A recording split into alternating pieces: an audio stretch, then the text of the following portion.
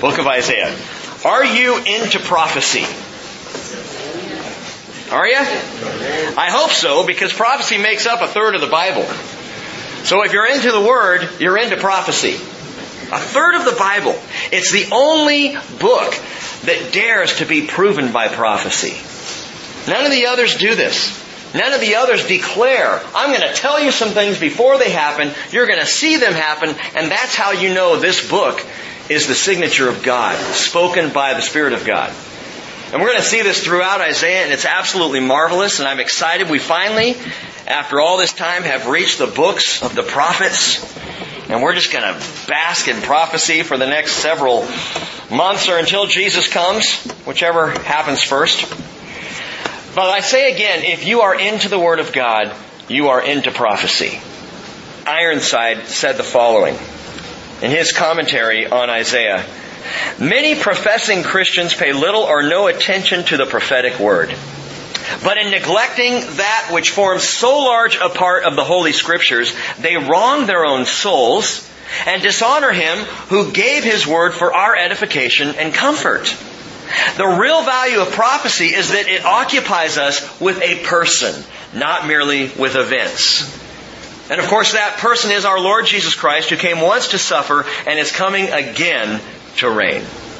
And He nails it. Prophecy is about a person, not an event. It's not about happenings. It's about Jesus. Revelation 19:10, which is the key verse in all Scripture regarding prophecy. The testimony of Jesus is the spirit of prophecy. If you are into Bible prophecy, if you're studying Bible prophecy and you are not getting a clearer picture of Jesus, then something's not right. Something's amiss. All of Bible prophecy is there to point us to Jesus Christ. So with that in mind, Isaiah chapter 1, verse 1, the vision of Isaiah the son of Amoz concerning Judah and Jerusalem, which he saw during the reigns of Uzziah, Jotham, Ahaz, and Hezekiah, kings of Judah. Isaiah has a great interest in kings, and especially in the throne and kingdom of David. His whole book culminates in the coming rule and reign of Messiah the King. And we talked about on Sunday, you can break this book down into 3 primary sections, all written by Isaiah, all one prophecy that he is bringing, one scroll, one book. But chapters 1 through 34, we can call part 1. Not first Isaiah, because it's all one Isaiah. But the beginning part, and it's prophecy primarily for the kingdom of Judah in Isaiah's day. Now he's going to leap ahead several times, and we'll see that. Some wonderful prophecies, even about the birth of Christ and the coming of Christ, that are inserted throughout. But primarily, the first 34 chapters, Isaiah is speaking to the people of Judah prophetically from the Lord. See, prophecy is not only foretelling, it's also forthtelling. It's not just future events, but it's also the word of the Lord spoken to a people to exhort and to encourage and to comfort.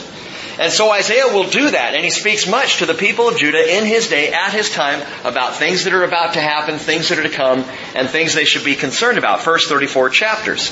Chapter 35 through 39, in the second part of the book, is history. It's particular to King Hezekiah in Isaiah's day. 3 different stories relating Hezekiah and Isaiah together before the Lord are told in chapters 35 through 39.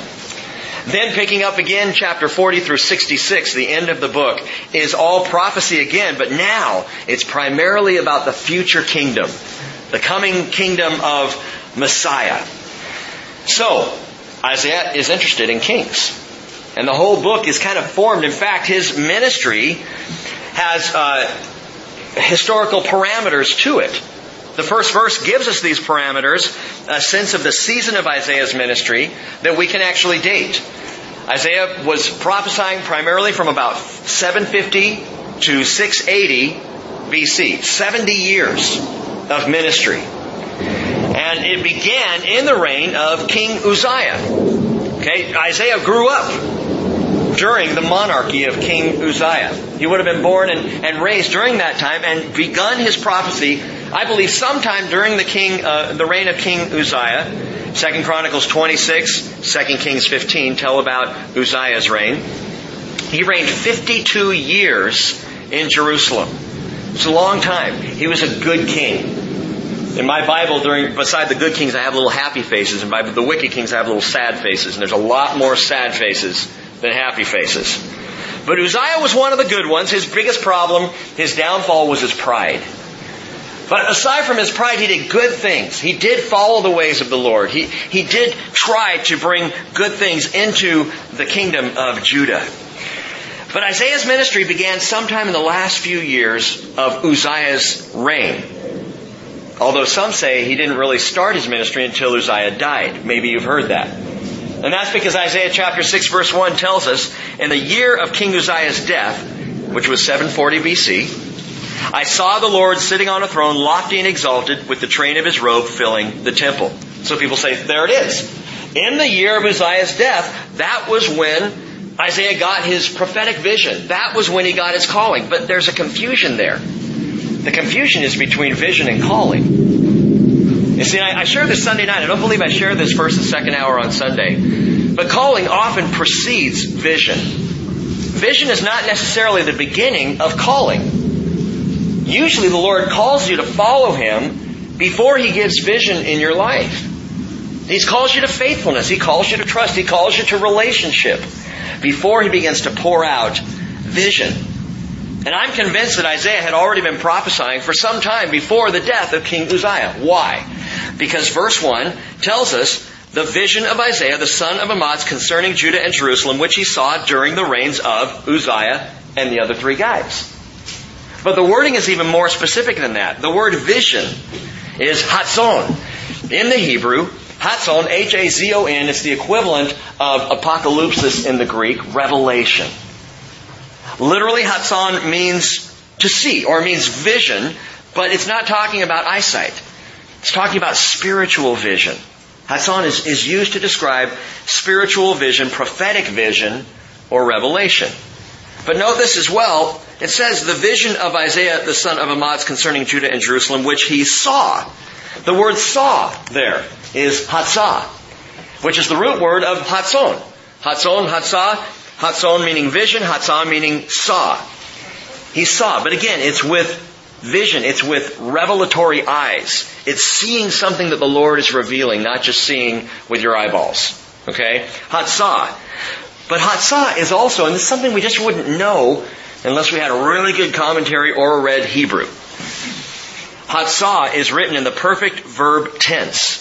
So it would be translated, literally the vision of Isaiah, which he was seeing.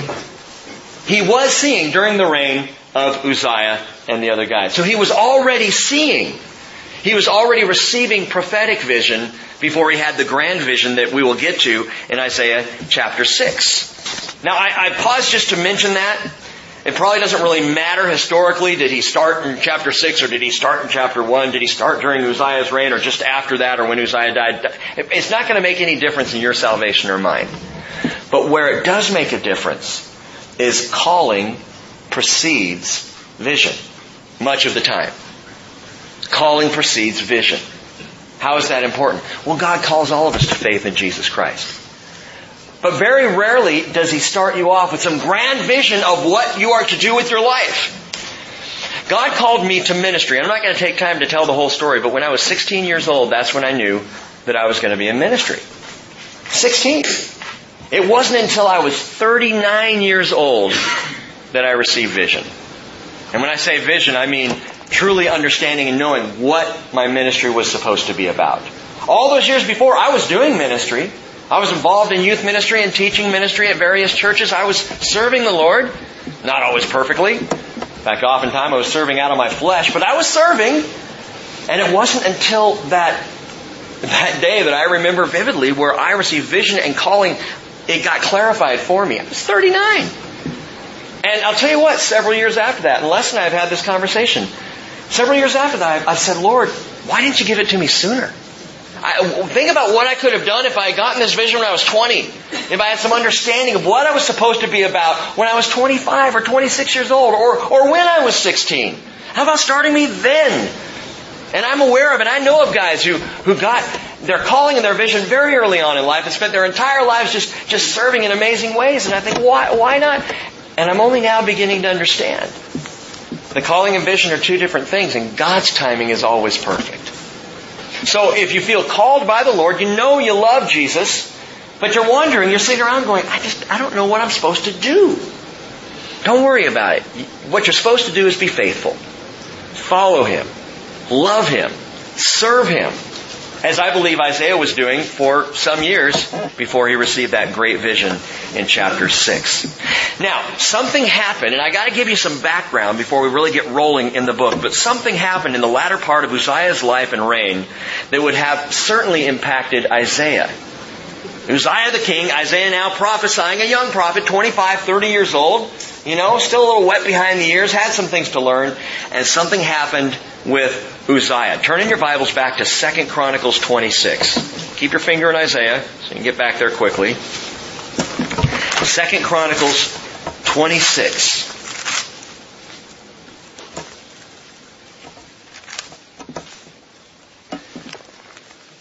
About verse 16. Now 2 Chronicles 26 does detail Uzziah's reign. But here's where it gets interesting. Verse 16 tells us when he, that is Uzziah, became strong. His heart was so proud that he acted corruptly. And he was unfaithful to the Lord his God, for he entered the temple of the Lord to burn incense on the altar of incense. Then Azariah, the priest, entered after him, and with him 80 priests of the Lord, valiant men. By the way, Uzziah's other name is Azariah. He's called Azariah in 2 Kings. In Chronicles, he's called Uzziah. It's the same guy. He was known by two different names. And what's interesting to me is that the high priest's name was Azariah, and I wonder if that got into Isaiah's head a little bit. Or Uzziah, sorry. Isaiah, Uzziah. There's so many ayahs here. I'll try and keep them clear. Uzziah, I wonder if Azariah got into his head. Why? Because Uzziah was the king, not a priest. But he became proud of himself, and proud of his victory, and proud of his power, and so he goes into the temple to burn incense on the altar. Only the priests were supposed to do that. The kings were not. We're told in 18 that the priests, these valiant men with Azariah, they opposed Uzziah the king and said to him, "It's not for you, Uzziah, to burn incense to the Lord, but for the priests, the sons of Aaron, who are consecrated to burn incense. Get out of the sanctuary, for you have been unfaithful and will have no honor from the Lord God." But Uzziah, with a censer in his hand for burning incense, was enraged. And while he was enraged with the priest, the leprosy broke out on his forehead before the priest in the house of the Lord beside the altar of incense. He's in the holy place, gang. Unclean. What do the priests do? Azariah the chief priest, verse 20, and all the priests looked at him, which is probably what I would have done. And behold, he was leprous on his forehead, and they hurried him out of there. And he himself also hastened to get out because the Lord had smitten him. King Uzziah was a leper to the day of his death. And he lived in a separate house, being a leper, for he was cut off from the house of the Lord. Wow. And this was the ultimate end of the reign of Uzziah. Isaiah the prophet is around at this time. He and all of Judah would have been aware of this event, would have seen it happen. How would that affect, I think back, how would that affect a young pastor? To see a great world leader, or at least a great country leader like this, who was a godly man, do such an awful thing and end up with such a punishment. How depressing on the national scene. And I'm sure it had a chilling effect on the faith of Uzziah's son, the next king in line during the prophecy of Isaiah, his son named Yotam. Look at chapter 27, verse 1 of 2 Chronicles. Stay there for a moment. Yotam comes along. He reigned 16 years. He was a good king, but there was a problem. Watch this. Yotam was 25 years old when he became king, and he reigned 16 years in Jerusalem, and his mother's name was Jerusha, the daughter of Zadok. And he did right in the sight of the Lord according to all his father Uzziah had done. However, he did not enter the temple of the Lord. I bet he didn't. Going there? Have you seen Dad lately? Did you see what happened to him? And the people, it says, but the people continued acting corruptly. Yotam did not go back to temple. After what happened to his dad, he said enough. Hey, he was a good king. He did what was right in the sight of the Lord, but church was out of the question. I'm not going back there. I love the Lord. I'll serve Him. I'll open my Bible every day. I'll read it. I'll worship at home or with, Christian radio in my car. But I'm not going back to church because I saw what it did to Dad. And what happens during the reign of Yotam? Well, he didn't keep idolatry in check. And we're told the people began to get more and more idolatrous. And then when Yotam's son comes along and takes the throne, his name is Ahaz. Ahaz, 2 Chronicles 28, 2 Kings 16, reigned and ruined Judah for 16 years. Ahaz would be one of the most wicked kings in the history of Judah. Ahaz would come along as a rabid pagan idol worshiper himself. He sacrificed his own sons in the Hinnom Valley by burning them alive. Ahaz was incredibly wicked, the son of Yotam. Now listen, Yotam, he could handle not going to church. He didn't go to temple. He did what was right, at least in terms of loving the Lord and did good things and follow the Lord. But he just didn't go back to temple. And look at what happened to his son. And I say that as a warning to parents. You may think you have faith to handle staying away from temple or not going to church. But what will be the effect on sons and daughters? What is the effect on people around you? See, we forget sometimes that church is not just about me. It's about my family. It's about my brothers and sisters. Do you realize when you're not here, and I'm preaching to the choir because you're all here, but do you realize when you're not here that there's an empty place? There's an emptiness for me and for your brothers and sisters? This is not about guilt, please, not guilt tripping. But it's about the value of each individual part of the body that God brings together. And when one of us is absent, it has an impact on those around us. Yotam's absence from the temple had an impact on the entire country and the idolatry as it raised up. It had a dramatic impact on his son Ahaz, who was so wicked. Ahaz had a son as well. He came along, 2 Chronicles 29 through 32, 2 Kings 18 through 20. And you can go back and look at these guys. But his son was Hezekiah. And as does sometimes happen, there was a complete opposite effect. Because Hezekiah saw how evil and wicked and terrible his dad was. He would have been aware of brothers of his who were sacrificed to idols. So Hezekiah comes along and does 180 degrees from Ahaz. He'll reign 29 years. He will be the primary friend, I guess, to Isaiah. They had a relationship. They interacted. They would pray together. I love that. And he reigned 29 years and did good things and actually turned Judah back around. Hezekiah was only one of 3 kings in Judah who would maintain or rise to the gold standard, I call it, of David. One of 3 kings that said, the Bible says, not only did these guys do right as their fathers had done, but they did right like David. Asa before him, and then Hezekiah, and later a young king by the name of Josiah. These 3 were the 3 best, with the exception of David. Isaiah probably had a lot to do with Hezekiah's faith, as we will see when we get to Isaiah 35 through 39. And 2 Chronicles 32 verse 20 tells us King Hezekiah and Isaiah the prophet, the son of Amoz, prayed about this. They prayed together and cried out to heaven. And gang, when rulers and prophets pray together, it's a powerful combination. The fact that Hezekiah and Isaiah would pray together, and we'll see this coming up, it turned Judah around, it saved the people of Judah, and it stayed the hand of God from judging the people in that day.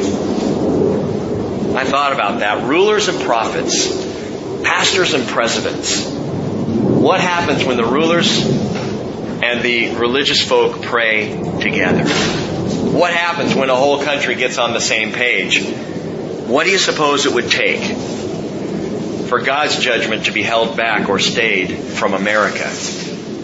I would say we need a praying president, and we need praying people. And we need to pray together.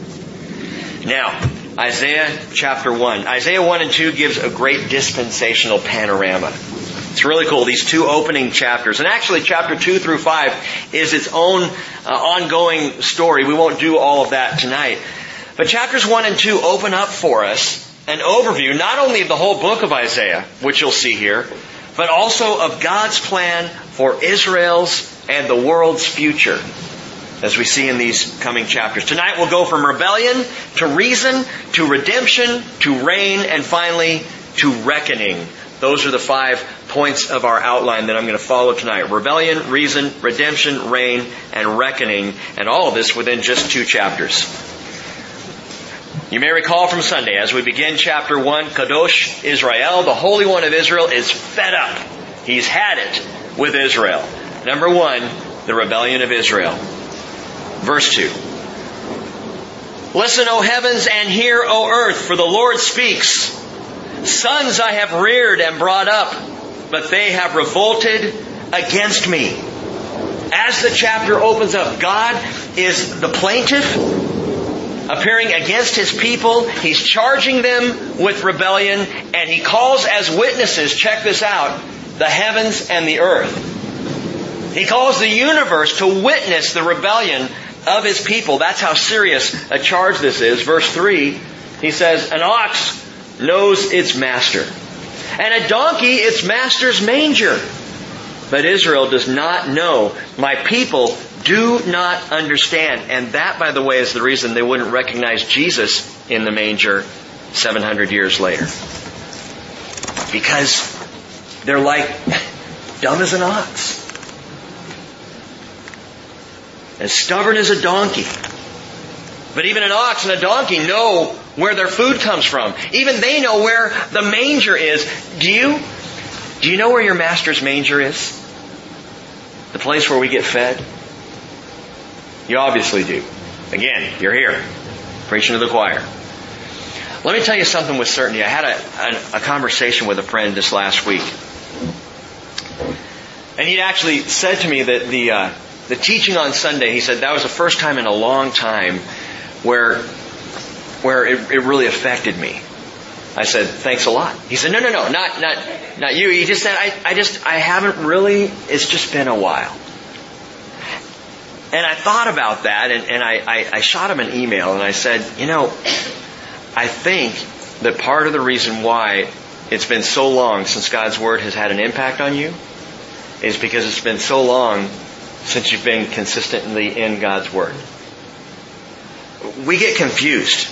I mean, if the Word of God is not feeding you, if sermons or passages or teachings, they're not getting in, they're not as fulfilling perhaps as maybe they once were, I'll tell you what the problem is. It's not that you need less of the Word, it's that you need more.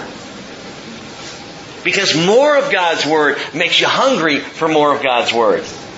When we back off from being in the Word of God, that's when we start to lose our appetite. And the Word would call you back. The Lord would call you back to His Word. Isaiah tells us about this in Isaiah 55 verse 8.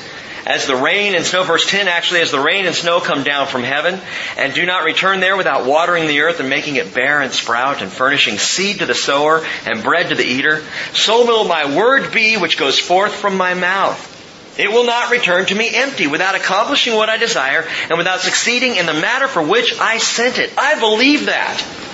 I absolutely believe that the key to being well fed as a follower of Jesus Christ, to knowing where my Master's manger is being in the Word.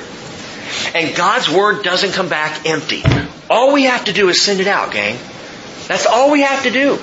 We don't have to make up something else. We don't have to come up with plans and programs and ways to entice people into the door of the church. All we have to do is preach the Word. And I mean that in your personal life as well. You don't have to have every answer. Just be in the Word. So that when those opportunities come to talk to somebody about Jesus, the Word will be what comes out. Give them the Word of God. Because it doesn't come back empty. I mean, think about it this way. Imagine a world with no rain and no snow.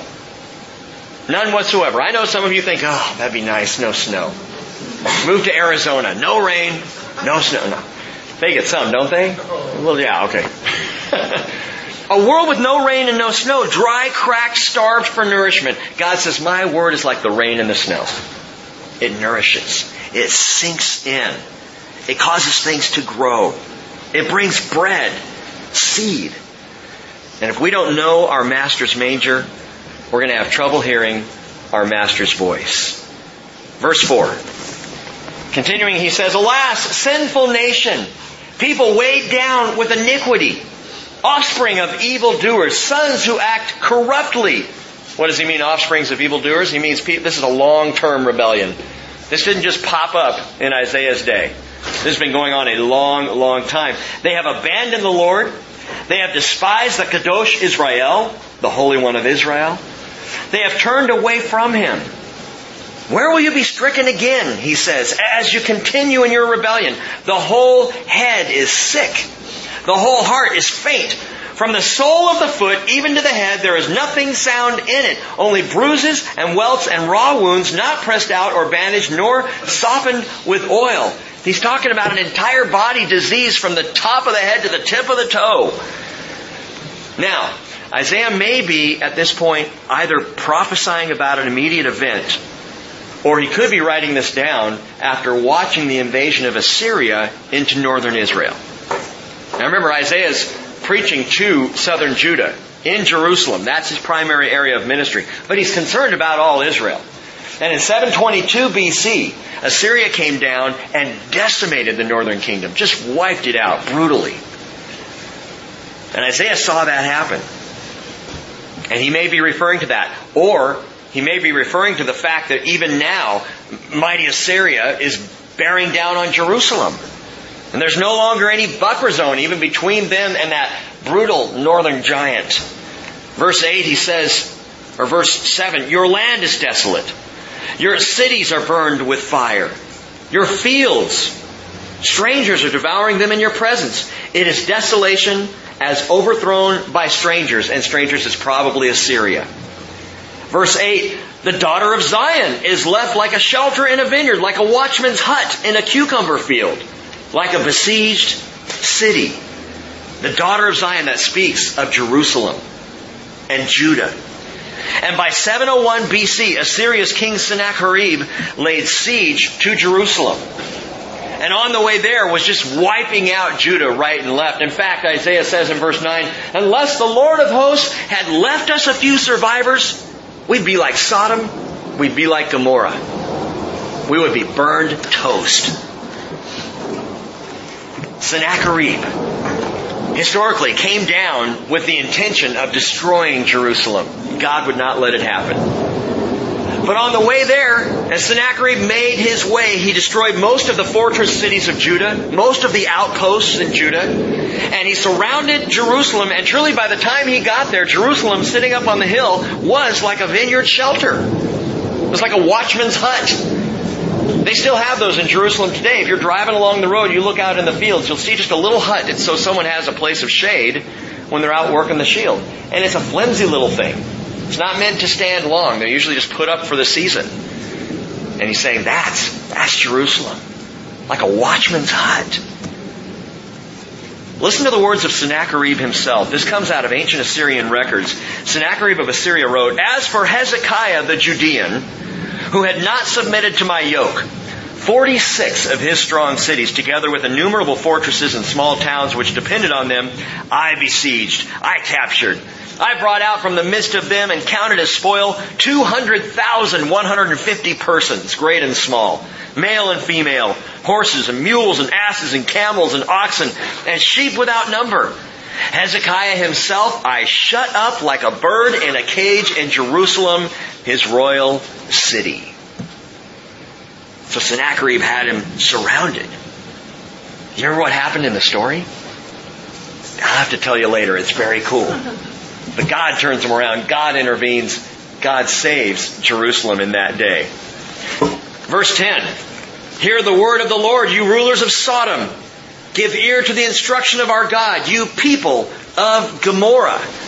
And again, he's comparing Jerusalem and Judah to Sodom and Gomorrah. Not comparing them to the destruction, but comparing them now to the behavior, to the sinfulness. The Bible would do that again. Revelation chapter 11, verse 8 compares Jerusalem to Sodom, saying the great city which is mystically called Sodom, where also their Lord was crucified. Jerusalem. Now, think about this for a minute. Jerusalem is called Sodom. Sodom that God destroyed because it was so sin sick. Everything from lack of care to the poor, to the rampant homosexuality, to the sexual immorality going on throughout that city. And God said, enough. And He pulls Lot out, and He rained fire on Sodom and Gomorrah, completely destroying it. And now He's calling Jerusalem. Jerusalem, He's calling Sodom. You need to understand something. God loves Jerusalem. Yerushalayim, this is the city of the great King. This is the city that God has called His own. Of all the cities of the earth, it's the only one, not LA, not Seattle, certainly not San Francisco, New York. The only city in all the planet that He called His own, Jerusalem. 1 Kings 11:36, He calls it the city where I have chosen for myself to put my name. It's my city. Psalm 132 verse 13 says, the Lord has chosen Zion. He has desired it for His habitation, saying, this is my resting place forever. Here I will dwell, for I have desired it. God loves Jerusalem. No wonder Isaiah shared that same passion for it. Isaiah chapter 62 verse 1, he says, for Zion's sake I will not keep silent. And for Jerusalem's sake, I will not keep quiet until her righteousness goes forth like brightness and her salvation like a torch that is burning. Why is Isaiah so passionate for Jerusalem? Because Kadosh Israel is passionate for Jerusalem. Because God loves it so much. And the problem isn't Jerusalem itself. The problem is what's going on inside. It's the people in her gates. Verse 11, the Lord says, what are your multiplied sacrifices to me? I've had enough. The burnt offerings of rams and the fat of fed cattle. I take no pleasure in the blood of bulls, lambs, or goats. When you come to appear before me, who requires of you this trampling of my courts? Bring your worthless offerings to me no longer. Incense is an abomination to me. New moon and Sabbath and the calling of assemblies. I cannot endure iniquity and the solemn assembly. I hate your new moon festivals, your appointed feasts. They become a burden to me. I'm weary of bearing them. So when you spread out your hands in prayer, I will hide my eyes from you. Yes, even though you multiply prayers, I will not listen. Your hands are covered with blood. Now, we read that on Sunday morning. But you know what's being described here? If you go down and read through these verses and think it through, God is rejecting their ministry. He's rejecting their service. He's rejecting their worship. He's rejecting their prayer. He's rejecting their holy days. And I read down the list thinking, these are all things we do in the church. And they're all good things. They're all good things. Yes, we should be worshiping and praying and serving and in ministry. And yeah, the holy days, times together, those are all important and they're all valid. But God's saying, I don't want any of it if the heart is not right. If you're here just going through the motions, and again, we talked about that Sunday, I don't want it. Because it's not the motions that interest me. It's not the words of your prayer. It's the heart behind it. It's not the beauty of your worship. It's where your mind is as you're in that place. It's not all this religion. It's the relationship. And when there's no relationship, religion is just a vapid, empty, legalistic thing. And God says, I don't want that. He's never wanted it. Mankind keeps missing this point. God does not want religion. Never has, never will. He wants you. And He wants me. Don't miss this, that, for all their ministry and worship and prayer services and holidays, they could not cover up the sin that was bubbling underneath. And neither can we. Religion does not hide sin. It's still there. But all this stuff was going on. And don't miss that God still, even through this, He refers to His people. He's presenting a case against them, taking them to court for what they've done. And yet He still calls them back in verse 2, He calls them my sons. He calls them in verse 4, my people. Because as much as Kadosh Israel loves Jerusalem, He loves His people Israel with a passionate love. Verse 16, he then says, wash yourselves. Make yourselves clean. Remove the evil of your deeds from my sight. Cease to do evil. Learn to do good. Seek justice. Reprove the ruthless. Defend the orphan. You don't plead for that kind of stuff from people you don't care about.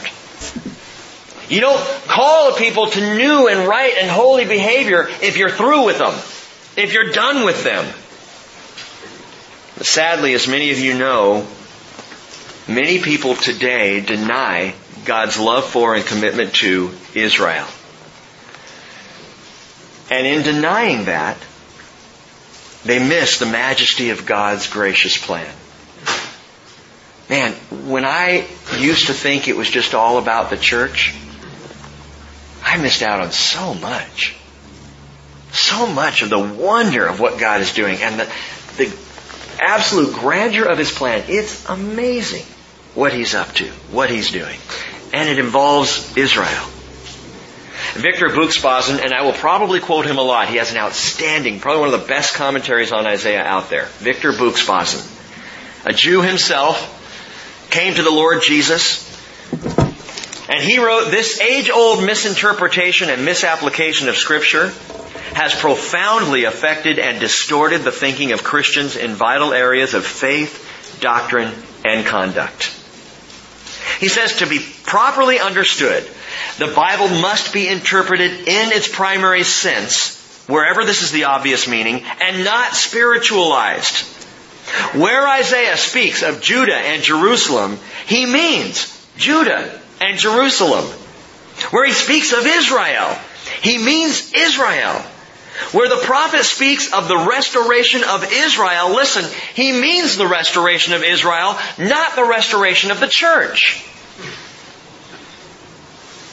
And Buxbazen says there is, however, a true and legitimate link between Israel and the church. The Messiah of Israel is the head of the church. That's marvelous. Their Messiah is our head. And He binds us together. And He grafts us into that marvelous and wonderful plan. Remove the unfounded tradition and dogmatic system of replacement theology, which tries to say that the church has replaced Israel because God is through with the Jew. And what you see, when you take that out of the way, as God had to do in my life, when you remove that filth and you can see the truth, what you end up seeing is God's love for Israel shining with power and intensity. And it affirms His love for me. It absolutely affirms, because if God maintains commitment to His people Israel through all that has happened, and if He still has a plan for them and He is still going to redeem them, then I can trust Him when He says He's going to redeem me as well. Amen? He loves His people. Note this, you can't seriously read the book of Isaiah and come out thinking that God, though He's put out with Israel, has put out Israel. He is not, and the book proves that. One more thing before we go on. Isaiah, remember this, will primarily deal with the southern kingdom of Judah, as I said before. And even though he watched the northern kingdom of Israel fall to Assyria throughout the book, he still makes it abundantly clear that God's passion and love is with all of Israel. And in fact, that the Lord views all the offspring of Jacob as Israel, His people. Keep that in mind. Now, when the Lord was fed up with His rebellious sons, what did He do? Verse 18, He said, come now, and let's reason together. Number 2 in your notes, the reason of God. Following the rebellion of Israel, the reason of God. Come now, let us reason together, says the Lord. Though your sins are as scarlet, they will be white as snow. Though they are red like crimson, they will be like wool. If you consent and obey, you'll eat the best of the land. But if you refuse and rebel, you will be devoured by the sword. Get the contrast? You're either going to eat well or you're going to be eaten alive. If you obey, you will eat well. If you rebel, you're going to be eaten up by it. Truly, the mouth of the Lord has spoken. Let us reason together, he says. The word reason, yakah in the Hebrew, it means to dialogue. Let's talk this through together.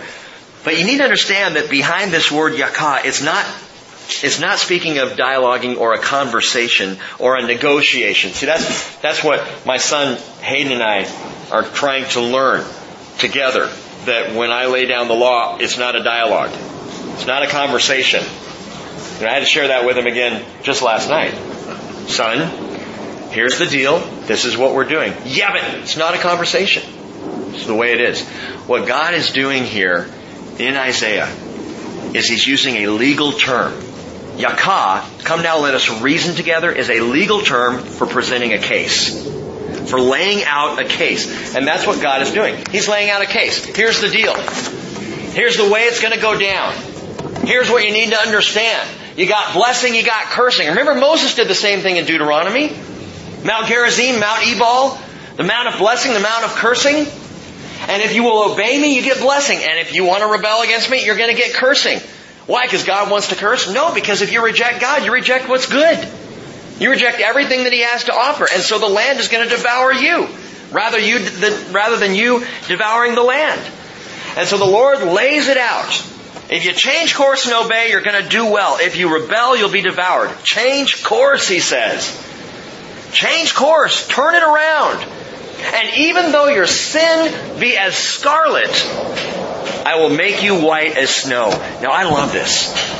It's one of the coolest passages in all Scripture because these colors of scarlet red and snow white paint a stunning biblical picture. Not of a Disney princess, but of a worm. It's a picture of a worm. You Bible students know this. In fact, we talked about this when we studied Psalm 22. Let me remind you or refresh your memory. In early Israel, there was a worm called a tolat. The tolat worm. And when it was ground up, this worm would produce a reddish pulp. And they literally would use this reddish bloody pulp from the worm as dye for the robes of the high priest and for the robes of a king. It's crimson scarlet dye from this tolat worm. But the more amazing picture is this. This worm would, to birth its young, would crawl up onto a tree and attach itself there to a tree branch. And it would lay all of its eggs beneath it, and the eggs would hatch and then begin to eat their way through their mother's body. Literally, this worm would give its life to nourish its young. It would die giving life to its babies. And when the larvae hatched and ate their way through the body, obviously the tolat would die there on the branch and would leave a scarlet residue that would bleach in the sun over 2 or 3 or 4 days and eventually turn snowy white. Though your sins be as scarlet, they will be as white as snow. Jesus said in Psalm 22 verse 6, I am a tolat. I'm a worm and not a man. A reproach of men and despised by the people. I'm the tolat. I'm the worm whose scarlet, crimson red blood, as scarlet as your sin, my blood covers your sin and makes you white as snow. By the way, this is the first hint in Isaiah of the source of Israel's and our redemption. Though your sins be as scarlet, I will make them white as snow. This is the reason of God for sending Emmanuel. Number 3 in your notes. Now, the redemption of Israel. Watch this, verse 21. The redemption of Israel. How the faithful city has become a harlot. She who was full of justice, righteousness once lodged in her, but now murderers. Now, this may not sound like redemption at first. You know, in fact, you read the verse and it kind of comes off like, okay, he's going to rant. He's about to go off on Israel again. Gang, before we assume this, you got to hear the first word in the Hebrew. The first word, verse 21, is Echah. Echah. Echah. It's how. Translated how. But in the Hebrew it's Echah. And Buxbazen, again, a Jew himself, says this word sounds like a sigh. Sounds like a sigh. It's the exact same word that Jeremiah uses to begin his lament, Lamentations chapter 1, verse 1, when he says, Echah, how lonely, sits the city that was full of people. She has become like a widow who was once great among the nations. Same idea here. The same idea. The faithful city has become a harlot. How has this happened? You were once full of justice and righteousness. The Lord says. Verse 22, your silver has become dross, your drink diluted with water. Your rulers are rebels and companions of thieves. Everyone loves a bribe and chases after rewards. They do not defend the orphan, nor does the widow's plea come before them. Therefore, the Lord God of hosts, the mighty one of Israel, declares, I will be relieved of my adversaries and avenge myself on my foes, and I will also turn my hand against you, and will smelt away your dross as with lye, and will remove all your alloy. Check this out. He says, I'm going to wipe out the enemies, and then I'm going to turn my hand on you, but it's not annihilation. It's purification. I am going to bring you through the fire, Israel, but not because I want to destroy you. I want to destroy your enemies, and I will do so. But I want to bring you through the fires of purification. It's marvelous. And notice he uses the example of silver here, not gold. He'll use the example of gold for purification in other places, but here it's just silver. Your silver has become dross in verse 22, and I will smelt away your dross as with lye and remove all your alloy in verse 25. Why? So there's nothing but absolutely pure silver. And remember, silver in the Bible conveys redemption. The redemption of Israel is the purification of Israel. And that's how God's going to bring it about. Zechariah chapter 13 verse 8. The prophet says, it will come about in all the land, declares the Lord, that 2 parts in it will be cut off and perish, but the 3rd part will be left in it. And I will bring the 3rd part through the fire and refine them as silver is refined. Test them as gold is tested. They will call on my name and I will answer them, and I will say, they are my people, and they will say, the Lord is my God. Redemption by purification. That has always been God's plan for Israel, to redeem them. And Paul says in Romans 11:15, if their rejection is the reconciliation of the world, what will their acceptance be but life from the dead? Verse 26 going on, he says, then I will restore your judges as at the first, and your counselors as at the beginning. After that, you will be called the city of righteousness, a faithful city. Zion will be redeemed with justice, and her repentant ones with righteousness. Now I love this. You'll be called a faithful city, a city of righteousness. One of the reasons why Cheryl enjoys going to Israel so much is she said this the first or second time we were there. We're standing on the Temple Mount, and we were looking out across the city. And Cheryl said, what I love, I know it was on the Mount of Olives, wasn't it? What I love about being here is not learning what has happened, it's knowing what is going to happen. It's knowing what's coming right here. It's knowing what this city is going to be, not what it's been. Not even what it is today with that big gold pimple on the Temple Mount. It's not going to be that. It's going to be this beautiful, marvelous, God calls it, city of righteousness. People will look to Jerusalem. The Bible tells us, we'll see this, Isaiah says, people will flock to Jerusalem. The perfect, the beautiful, the righteous, the faithful city. And he says Zion will be redeemed with justice. Note this, he says her repentant ones with righteousness. That's important to note. Because redemption, listen, redemption always comes after repentance. Redemption comes after repentance. Now the act of our redemption, Christ's crucifixion, came before our repentance.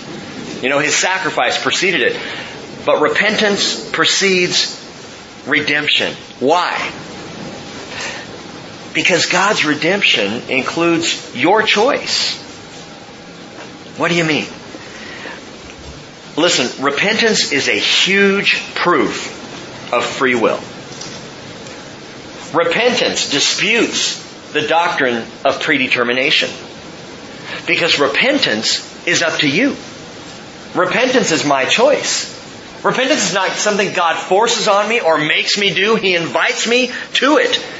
Peter says in 2 Peter 3:9, the Lord is not slow about His promise, as some count slowness, but is patient toward you, not wishing for any to perish, but for all to come to repentance. Not wishing. The word means not intending, not wanting, not desiring anyone to perish. His desire is that everyone repents, but He's not going to make you. His redemption is there available, but repentance comes first. Your choice.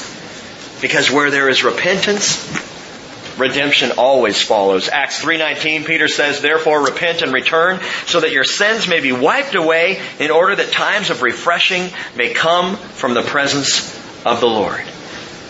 I like that. Repentance, that was my choice. Redemption is His. Sacrifice, the blood, His grace, that's all God. I got to choose it. He brought me into the process. Verse 28, but transgressors and sinners will be crushed together, and those who forsake the Lord will come to an end. Surely you will be ashamed of the oaks which you have desired, and you will be embarrassed at the gardens which you have chosen. What's this about? Oaks? Gardens? What does he mean? I'll just let Scripture explain it to you. Isaiah 57 verse 4. Isaiah speaks for the Lord. The Lord says, against whom do you jest? Against whom do you open wide your mouth and stick out your tongue? Boy, I remember the first time I saw my brother get a spanking in public.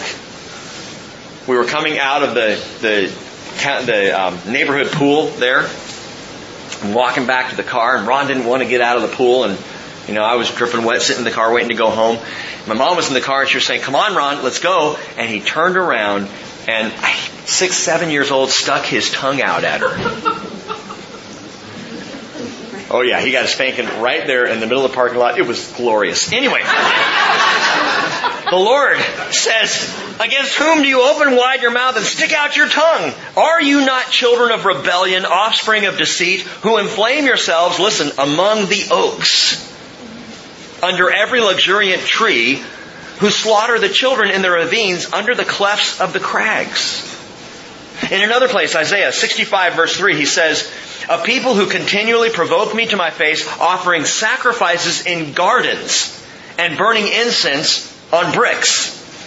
He says in Isaiah 66 verse 17, those who sanctify and purify themselves go to the gardens, following one in the center who eat pig's flesh, detestable things, and mice, will come to an end altogether, declares the Lord. What does this mean? Oaks and gardens were the high places of pagan sacrifice. And Isaiah makes this clear. The people would slip off to these groves of oak trees, these circular groves that would be up in the high places. And these circular groves were planted with the intention of keeping the pagan activity from the eyes of Judah all around. They thought they could sneak off and get away with it, this secret sin that's going on. And so they went off to these secret gardens, hidden among these groves of oak trees, to sin. And the Lord says, surely you will be ashamed of the oaks which you've desired. You'll be embarrassed at the gardens which you have chosen. For you will be like, verse 30, an oak whose leaf fades away, or as a garden that has no water. And it's marvelous. He's using a Hebrew wordplay here. The word oak, elim in the Hebrew, is also used for idol. You'll be ashamed of the oaks. You'll be ashamed of your idolatry which you have performed. The strong man will become tinder, like a tinder box. His work also a spark. And the strong man here, the indication is an idol maker, a carver of wooden idols or stone idols. And you who carve up these wooden idols, you'll become like a tinder, like a spark. All of it's gonna burn. They shall both burn together, verse 31, and there will be none to quench them. John the Baptist said of Jesus in Matthew 3:12, He will burn up the chaff with unquenchable fire. This is Jesus. Oh, Jesus is cool. Oh, Jesus is my man. He's alright. He's just about love and peace and grace. And there's really no hell because Jesus, He's not into that whole hell stuff. Even though you Bible students know He talked about hell more than He talked about heaven. John the Baptist said he will use an unquenchable fire to burn out the chaff. What's the chaff? Those in rebellion to the Lord, those who reject Him. Mark chapter 9, verse 43, Jesus' own words, He said, if your hand causes you to stumble, cut it off. It's better for you to enter life crippled than having your two hands to go into hell, into the unquenchable fire. That's Jesus' description of hell. Yes, Virginia, there is a hell. That's the indictment. The Holy One of Israel has presented His case, but all this reasoning and warning is for the purpose of redemption, the redemption of Israel. Now, if you're starting to feel like, it's a little heated, watch this. The reign of Messiah, number 4. The reign of Messiah, chapter 2, verse 1. The word which Isaiah, the son of Amoz, saw concerning Judah and Jerusalem. The word he saw. The word he saw. David sees words because we have these little videos that he can watch that are showing him like vowel sounds. But you don't normally see words, do you? The word that he saw? Well, the word in Hebrew saw, or word there is dabar, and dabar is bigger than our word for word. Dabar also means an event, an occurrence, a happening, something of greatness, and this is what he saw. Verse 2, it will come about that in the last days, the mountain of the house of the Lord will be established as the chief of the mountains, and will be raised up above the hills, and all the nations will stream into it. And many peoples will come and say, come, let us go up to the mountain of the Lord, to the house of the God of Jacob, that He may teach us concerning His ways, and that we may walk in His paths. For the law will go forth from Zion, and the word of the Lord from Jerusalem. And He will judge between the nations, and will render decisions for many peoples, and they will hammer their swords into plowshares, and their spears into pruning hooks. Nation will not lift up sword against nation, and never again will they learn war. Come, house of Jacob, and let us walk in the light of the Lord. This is just awesome. It's a prophecy of the rule and reign of the coming Messiah in what Isaiah calls the Yom Akarit, which is the last, or literally the end of days.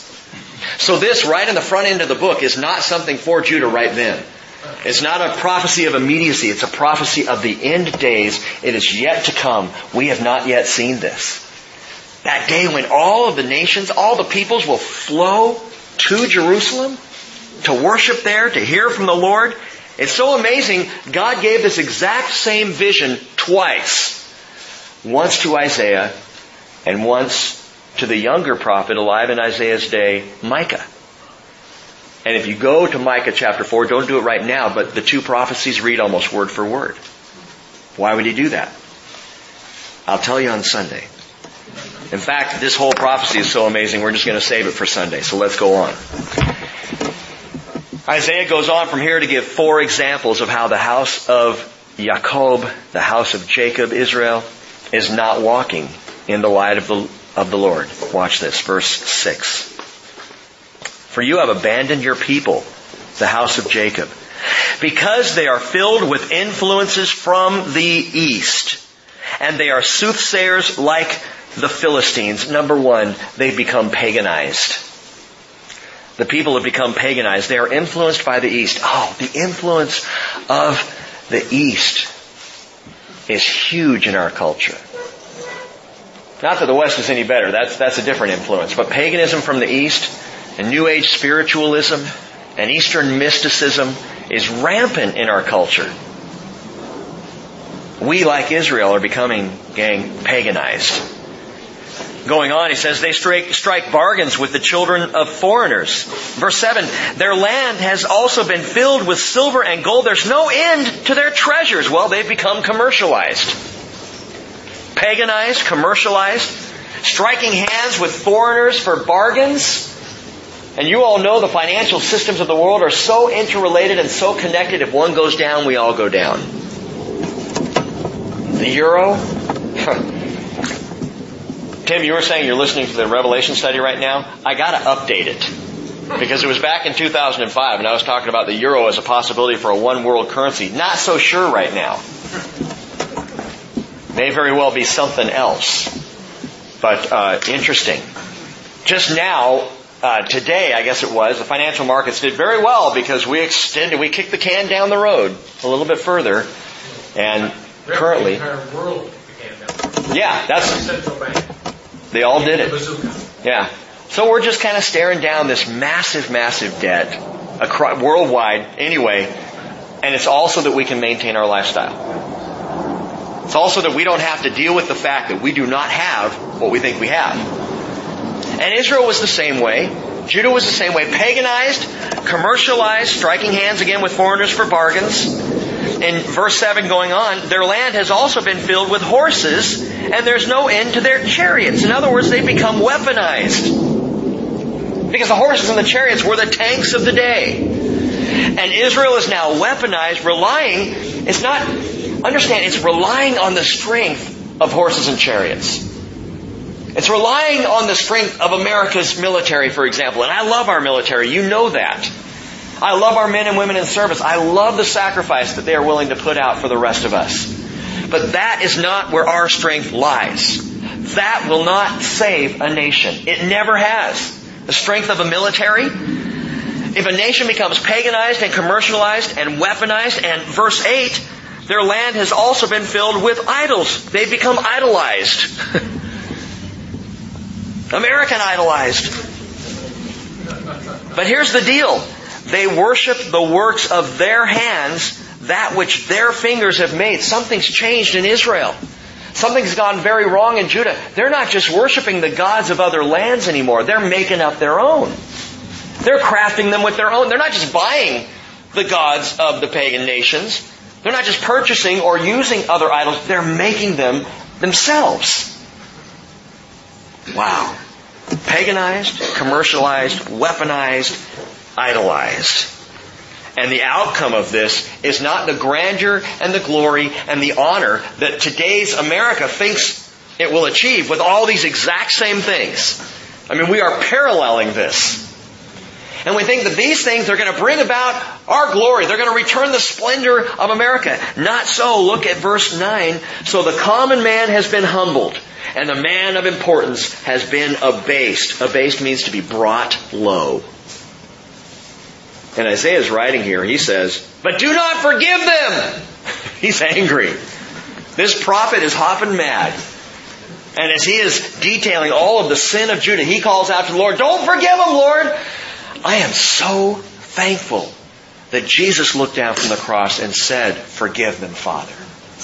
They don't know what they're doing. But Isaiah said, don't. Isaiah could just as easily here be pleading with America. And the issue is that both Wall Street and those who would occupy Wall Street are wrong. Both are missing it, gang. That there's no amount of religious tolerance, paganism, or riches, commercialism, or national defense, weaponry, or human ingenuity, idolatry. No amount of all these things can save us. Think about what Jesus said to Laodicea, Revelation chapter 3, verse 17. Because you say, I am rich and have become wealthy and have need of nothing, and you do not know that you're wretched and miserable and poor and blind and naked, I advise you to buy from me gold refined by fire, so that you may become rich, and white garments, so that you may clothe yourself, and that the shame of your nakedness will not be revealed, and eye salve to anoint your eyes, so that you may see.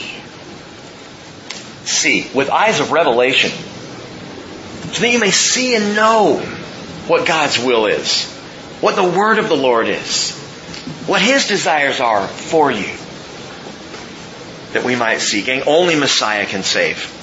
Only Jesus. None of these other things. And whether we're talking nationally as in America or internationally as in the whole entire world, we also have to talk personally. None of these things will save you either.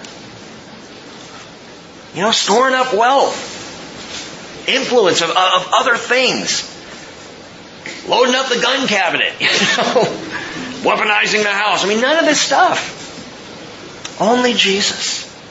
Only Jesus is going to get us through this season to the moment He calls us home. Only Jesus. We have to put our full faith and trust in Him. Verse 10.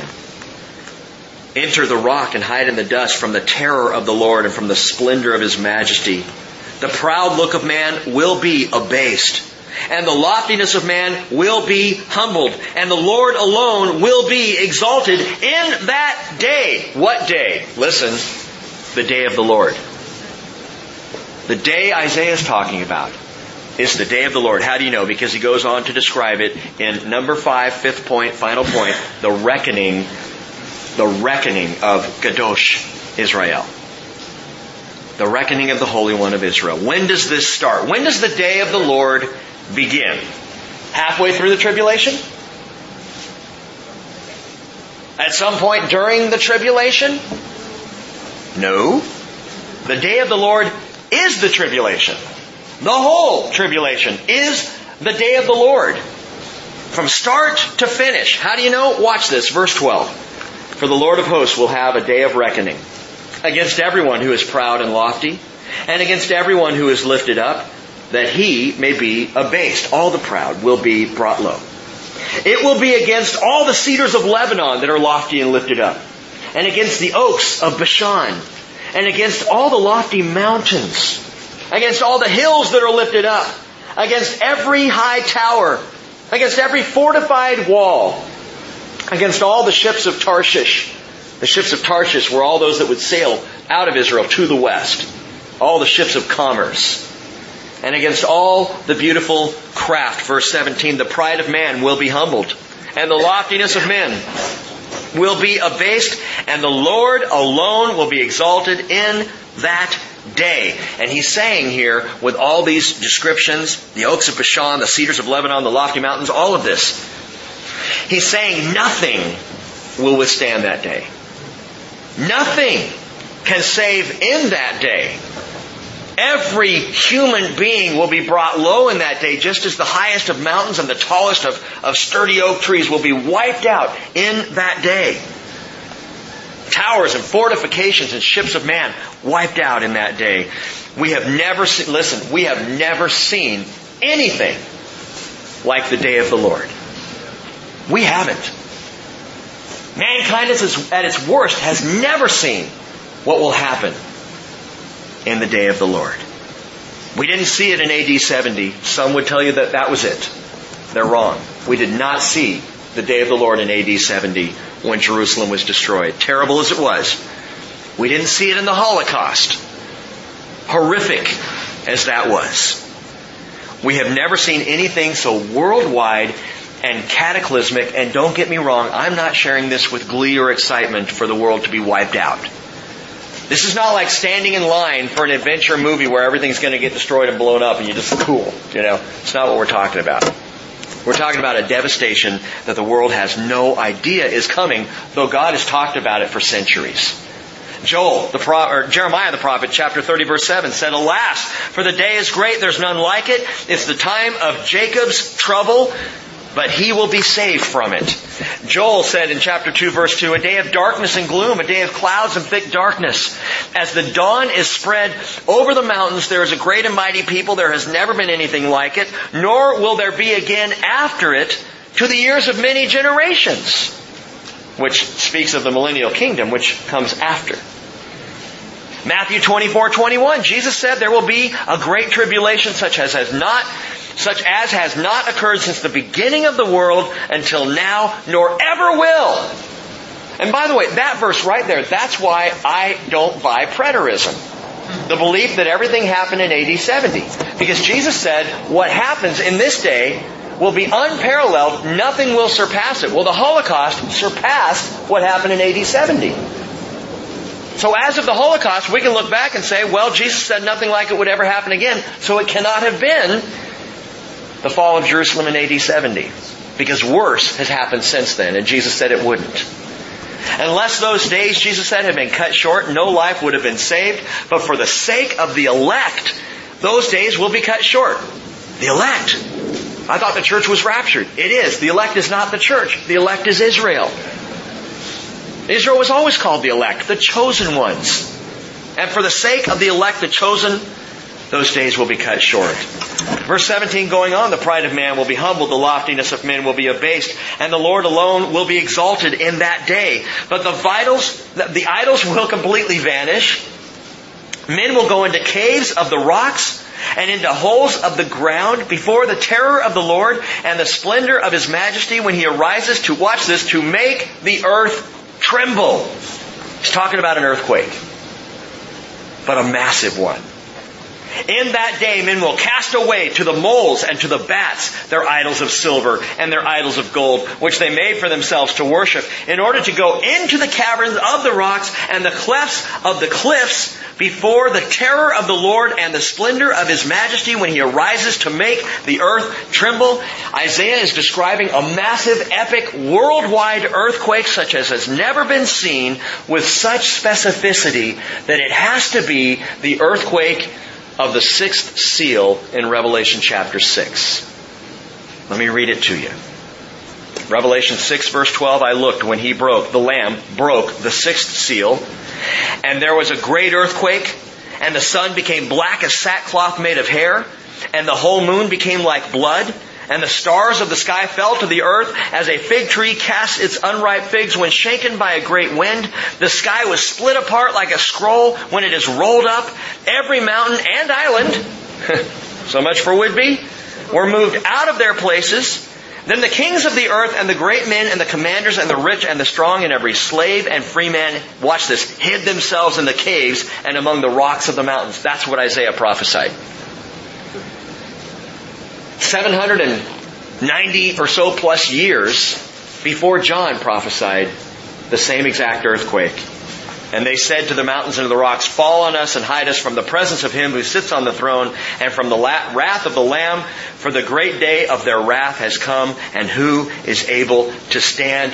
Reason number 14 for a pre-tribulation rapture. Isaiah described the entire tribulation and described the great earthquake of the first half. The great earthquake that is brought about by the Lamb breaking the seal.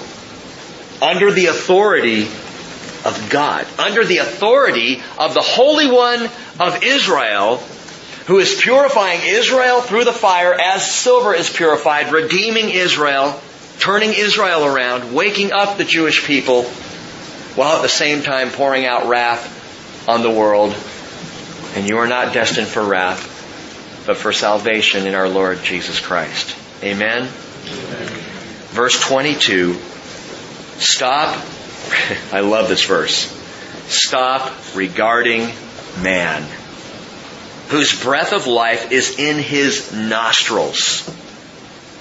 For why should he be esteemed? Isaiah will continue in this discourse. Chapter 3, 4, and 5, he continues in kind of the same thing. In fact, chapters 2 through 5 is a single discourse, and he sums it all up with the parable of the vineyard. We'll look at that probably next week. I want to stop here tonight, but I want to leave you with one final question. And especially as we are, seems like being dragged into the presidential season, the campaign season, the final question is, who do you regard? I don't know about you, but I've been looking at candidates for a long time going, I don't know. Who do you regard? Who do you esteem?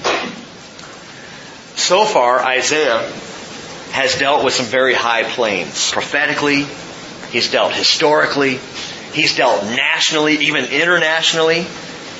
And some might be tempted, because of the grandeur of what Isaiah's talking about, we might be tempted to kind of dismiss it as impersonal. Oh, this is awesome. This is really cool stuff. It's prophecy. It doesn't really have anything to do with me, but it was fun to listen to. Don't do that. Don't do that. We've got to take this personally. We need to apply this personally. How do we do that? Who do you regard? Who do you esteem? So far, in these opening chapters, Isaiah has yet to name Messiah explicitly. He hasn't done it. But the implication is here in verse 3 of chapter 2, where he says, come, let us go up to the mountain of the Lord, to the house of the God of Jacob, that He may teach us concerning His ways, and that we may walk in His paths. And Isaiah is talking about one who will be on the mountain of the Lord, who will be in the temple, the one to whom the world can go to learn about truth and love and righteousness and grace and mercy, Jesus Christ. He's indicating the Messiah right there. He hasn't named Him yet, but He's indicating Him. But you know what's amazing?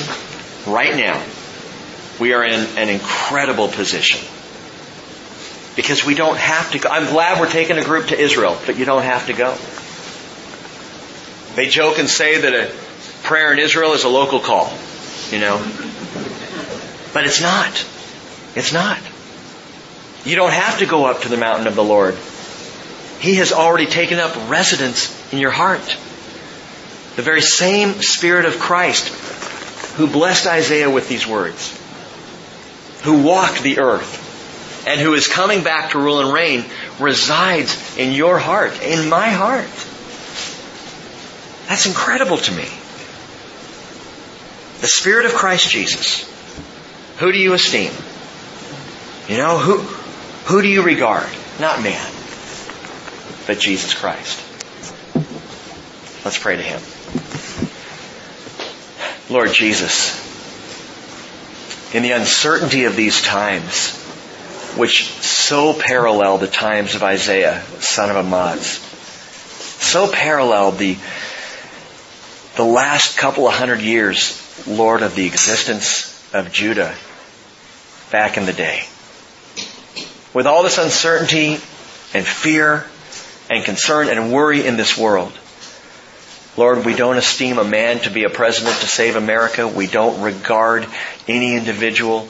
We're not looking to human beings anymore. We are looking to You, Jesus. We are looking to You to come back and rule and reign and set things right by Your righteousness. But Lord, we're also looking to You right here and right now to lead us and to teach us Your ways so that we can walk in the light of the Lord. I pray, Father, we would walk in the light of Jesus so clearly and so absolutely as to be seen by other people. I pray that the light would flood out of this barn, that the light would cover us every day of the week, every moment, and that we would be listening to the voice of our Jesus. Oh, thank You, Lord. We love You in Jesus' name. Amen.